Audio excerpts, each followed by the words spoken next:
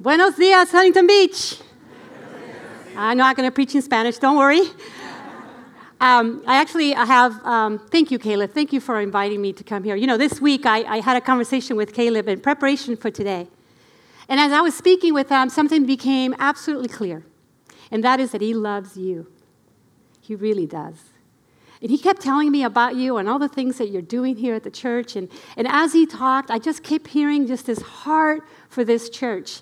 And one of the things that I felt very clearly was that he wants you to know how much God loves you and how much God's grace is here for all of us. And that's his whole goal. That's all he cares about. And it was just so precious, and I feel so welcomed and so honored and humbled to be here this morning. So thank you. I know you had all the choices, and he chose me, so there we go. We're just going to go with it.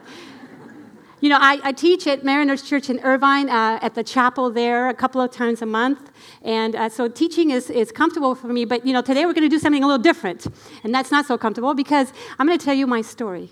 We're going to look at Scripture. I'm going to tell you my story. And then towards the end of it, I'm going to invite you to look at your own story and kind of consider what God has to say to you this morning. And we're going to continue on the Sermon on the Mount. We're not going to get you off track. So if you have your Bible, go, if you would, to Matthew chapter 7 as we continue on the sermon. We're only going to study a couple of verses today, but they have so much to teach us, and especially in the context of our story. So let us go there, if we could, to Matthew chapter 7, verse 13. I'm going to read it, and then I hope that you'll join me to read it the second time, because it's so powerful, and we must read it more than once. So I'm going to read it first. Enter through the narrow gate, for wide is the gate, and broad is the road that leads to destruction, and many enter through it. But small is the gate, and narrow the road that leads to life, and only a few find it. Let us read that again together. Enter through the narrow gate, for wide is the gate and broad is the road that leads to destruction, and many enter through it. But small is the gate and narrow the road that leads to life, and only a few find it. You know, we're on the Sermon on the Mount, and Jesus had already become quite popular. We're told in chapter 4 of Matthew that by this time, Jesus had his disciples, but all kinds of people had heard of the miracles he was doing, and so many people followed him, not just the disciples, but Pharisees, religious leaders, and a huge crowd. And we're told that Jesus, having compassion from the crowd and seeing how large it was, he went up on the mountain, he sat down, and he began to teach.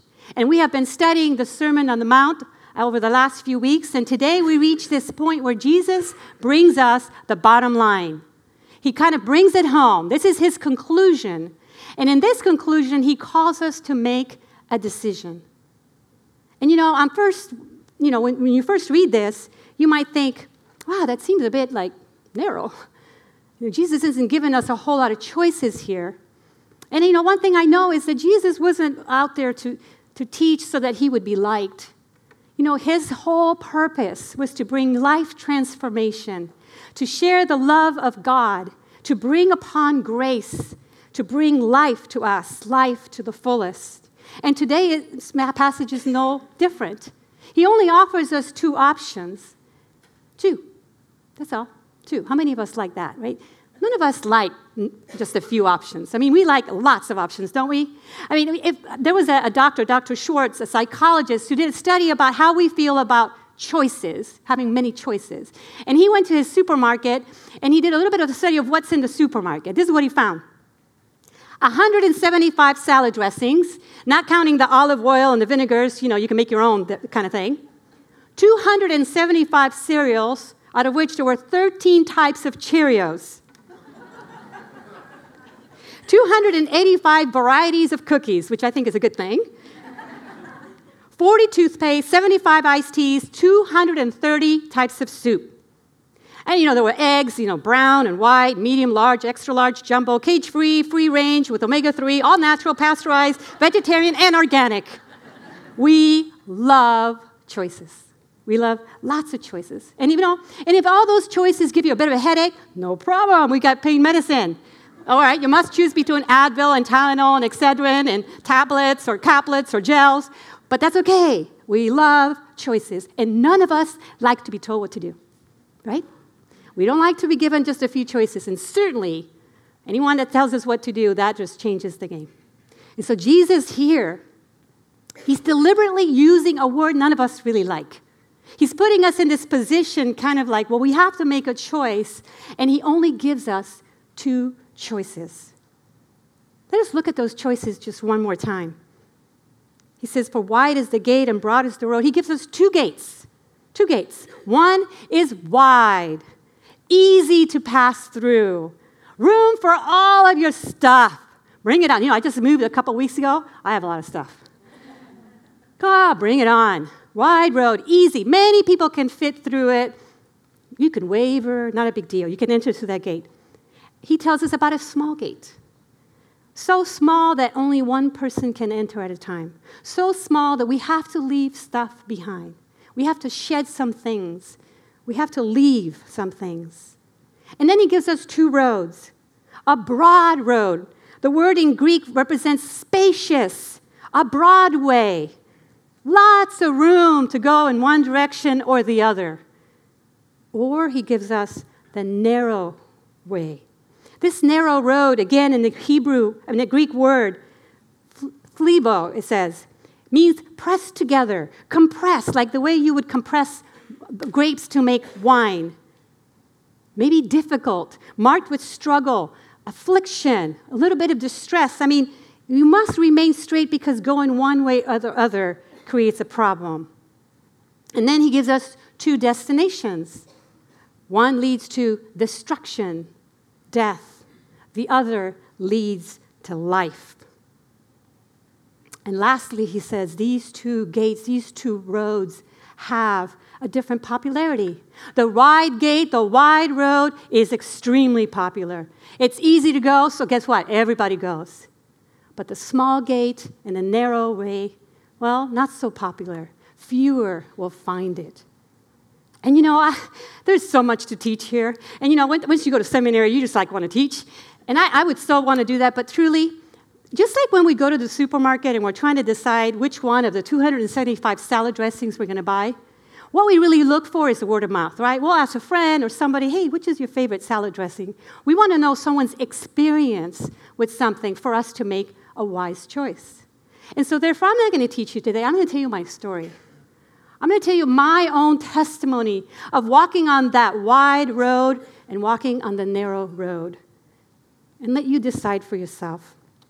My name is Inés Socorro Rivera Padilla Salas Morales. Actually, that was the name I was given when I was born. Now I'm De Franklin. That name was given to me by my grandmother. She called me Inés. Inés is a word that comes from the Greek word Agnes, the Greek name Agnes, which means purity, cleanliness. And then she gave me the middle name Socorro, which means help. It's another name for the Virgin Mary. So, Inés, pure, Socorro, help, pure help. Her heart, her desire for me as a baby was that I would grow up one day to be a woman who followed and served the Lord. And that was a bit of a problem because my mother never took us to church. So she took it upon herself to take us to church every Sunday, and she signed me up for catechism. And so I went to the first catechism class, and the nun was teaching it, and she starts us off by telling us that God created everything that you see, the trees and the birds and, the mountains and all these beautiful things, but there was nothing before God created it. And right away, 7-year-olds can just think of the craziest things, and I thought, if God created everything and there was nothing before he created it, where was he standing? I know, that was how my 7-year-old mind thought, and I asked. And the nun, she said to me, you have no faith. She kind of was a little upset at me, and she says, what you're demonstrating is that you don't trust God, and you need to pray and ask God for forgiveness for your lack of faith. So she sent me to the back of the church, and this is in Puerto Rico, and we had this very old kind of chapel. I'm in the back, and I'm praying Our Fathers and Hail Marys and asking God for forgiveness for asking a question. The next time she tells us about heaven, how heaven was this beautiful place where there was no pain, no sorrow, no violence, no rejection, No father who leaves you before you even know his name. And that we would all go to it one day. And I'm thinking, wait a minute. That sounds pretty good. Why are we all here? And I'm thinking, I'm leaving. You guys, fine. I'm going to take it on my palm. I'm going. And so I wasn't going to ask the question, of course. That would just get me in trouble again. So I just went home determined to go to heaven that day. Now listen, I was not suicidal. It just made more sense. And so I get home. Any Puerto Ricans in the house? There's a Puerto Rican, Boricua. Woo! Nice. Last service, there was none. Everyone was like, what's a Puerto Rican? Okay, so he knows. You can ask him. I'm not lying to you. In Puerto Rico, the houses are very colorful. Pink and blue and yellow and purple. And, the trim is one color, the house is another. And they're made up of concrete, and the roofs are flat. And so I climbed to the roof. I went home, climbed to the roof of our house, and I went to one corner, and I decided to jump off this corner, to go to heaven. And I looked down, and it was a pretty deep ravine, and I thought, if I fall here, I might hurt my body, and I might need it for heaven, so I won't do that. So I went to the other corner, and it was real nice and flat. Okay, this one will work. I break something, God can fix it. And so I get to the edge of my roof, and I stick out my little tippy toes, and I had a hole in my foot so I could feel the warm, humid, hot air of Puerto Rico, and I raised my arms. God, here I come. And just as I was about to leap, I hear this loud Spanish with a Puerto Rican accent. Bájate. That means get down. It was audible. So I immediately thought, one of my brothers, I had 3 brothers and 3 sisters, and one of our neighbors, they saw me, and I knew in our house, if you did what you're not supposed to do, you know what I'm saying?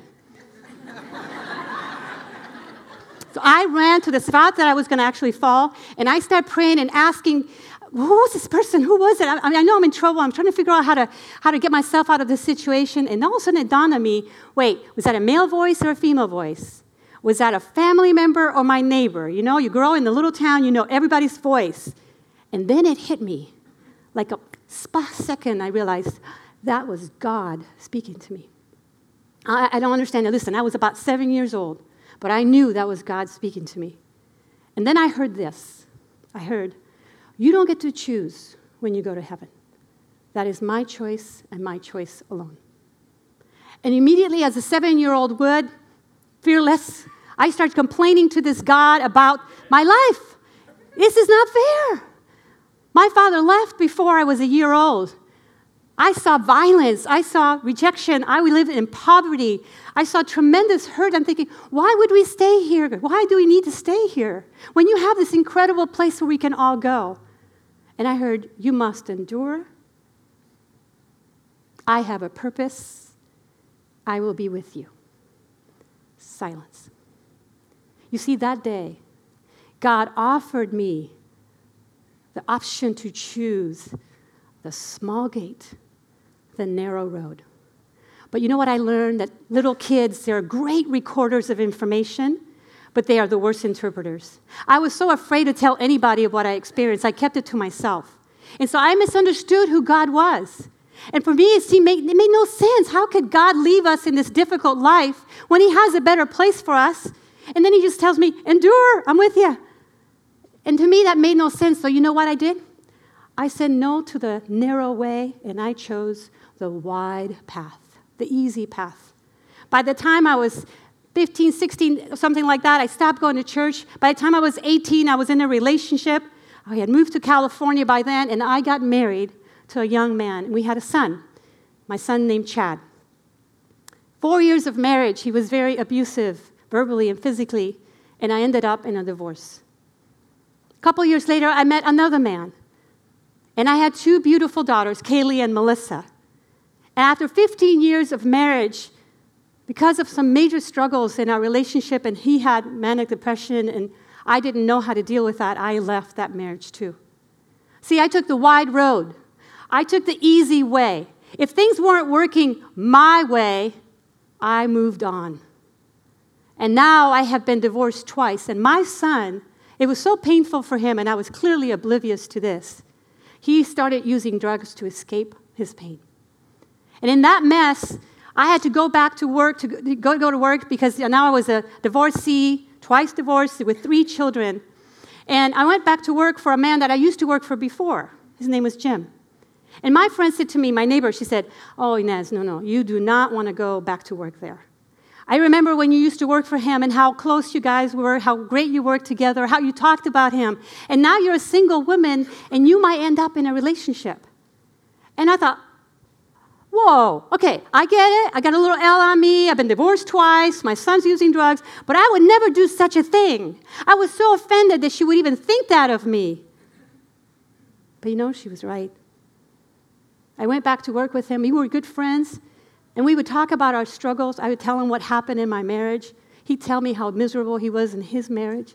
We'd go to lunch. We'd go to dinner. And before we knew it, that intimacy led to a relationship. And we ended up having an affair. As you could imagine, it was devastating. Talk about a wide road that led to destruction. It destroyed his wife at the time, of course. It destroyed his 2 daughters. It destroyed the people at our work. All kinds of stuff started happening in our office. It just brought nothing but destruction. And it was so difficult to live through that time. And I don't drink that much. My father was an alcoholic, so I was afraid of alcohol. But during that time, I drank to numb the pain, to numb the guilt of my actions. We ultimately decided to get married. And when we decided that, we bought a house in Newport. And as the house was being built, out of nowhere, Jim says, "Let us start going to a church. Something's missing in our lives." Do you think? So we went to Mariners Church. And this is incredible to me. Incredible. We walk into this church after visiting all kinds of churches, and Kenton Beshore is teaching this message out of John chapter 4 about a woman who had been married 5 times, was living with a man who was not her husband, and Jesus came to her and offered her grace. Does that not blow your mind? Once again, at 40 years old now, Jesus offered the small gate and the narrow road. And I wasn't quite so sure at that point still. We decided this is a good church, we're going to stick around. But I am. And so a few months later, the church was doing the chronological Bible. And I had never read the Bible before, so I started. I read Genesis 1:1. And I've done that a lot of times. Anybody been with me? And so, I fell behind within like a week. And so one Sunday, we skipped church because at that time, you don't go to church every Sunday. Once in a while is okay. And so we skipped church. We go for a bike ride, actually right here in Huntington Beach. I was coming down PCH, and a car came too close to me, and I got scared, and I hit a parked car. My bicycle threw me, did a little somersault kind of thing, and broke my collarbone in a whole bunch of places. So I ended up in bed for about 3 weeks because it did a real number on my body. While I was sitting there, I had nothing else to do, so I thought, I'll pick up this Bible, and maybe it's a good historical book, and got some good stories in it. And I'll read get past Genesis 1:1. And I start reading, and it's chronological. So at one point, I get to where Exodus 20 and Deuteronomy 5 are like on 2 pages next to each other. And if you know your Bible, this is what I was reading. I was reading the 10 Commandments twice. I had never read the 10 Commandments. I heard of them. But I had never read them, not once, but twice. And as I read them, I recognized I had broken every single one.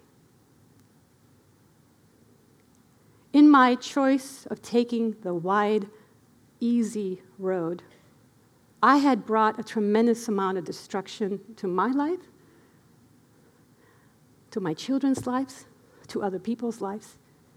And I felt so convicted of my sin that I literally crawled off the bed and landed on the floor and just sobbed and asked God for his mercy. I had seen how God dealt with his people. He had to discipline them. That's love. Love disciplines. And I knew I deserved punishment. I was on the wide road to destruction. Part of that destruction I created myself. And I needed God's mercy. And at that point, that day, I shifted and I chose the small gate. It took me some time to finish the Bible and understand Jesus came to die for people just like me so that we would be saved and choose a different way. And I carried shame, guys, for a long time. It's not easy for me to come and throw my stuff at you. But I do it because I believe that Jesus came to give his grace for each one of us. Grace upon grace upon grace upon grace. No more condemnation for those who are in Christ Jesus. We are a new creation. I stand before you. A new amiga, a new woman in his creation. And he's taking me in this journey. Oh, yes, it's narrow. I had to change some things. I had to let go of some things in my life. I had to change my ways. I had to leave anger behind and greed and a critical mindset and a selfish bent. I had to leave all that. And I had to take on the nature of Jesus and begin to love the way that he loves, not the way that I love. I'm telling you, I'm still married today to Jim, now almost 12 years, only because the blood of Jesus came into our lives and restored us. And so, we have to remember, Jesus gives us two options. One leads to destruction, one leads to life. And I'm amazed at how my life has changed since I made that decision. The fact that I can stand before you, isn't it testament enough? And Jesus says, listen, it's not like you're going to do more. I am not standing here to tell you got to do more. That somehow you kind of miss something, and that it's not legalism. It isn't like more to do. It's about the heart. Changing our heart, changing from the inside out. He even warned them after this passage. You see him warning him about false teachers who pretend to be one thing but are another. So this is not about pretending to be anything, but truly giving our hearts to Jesus.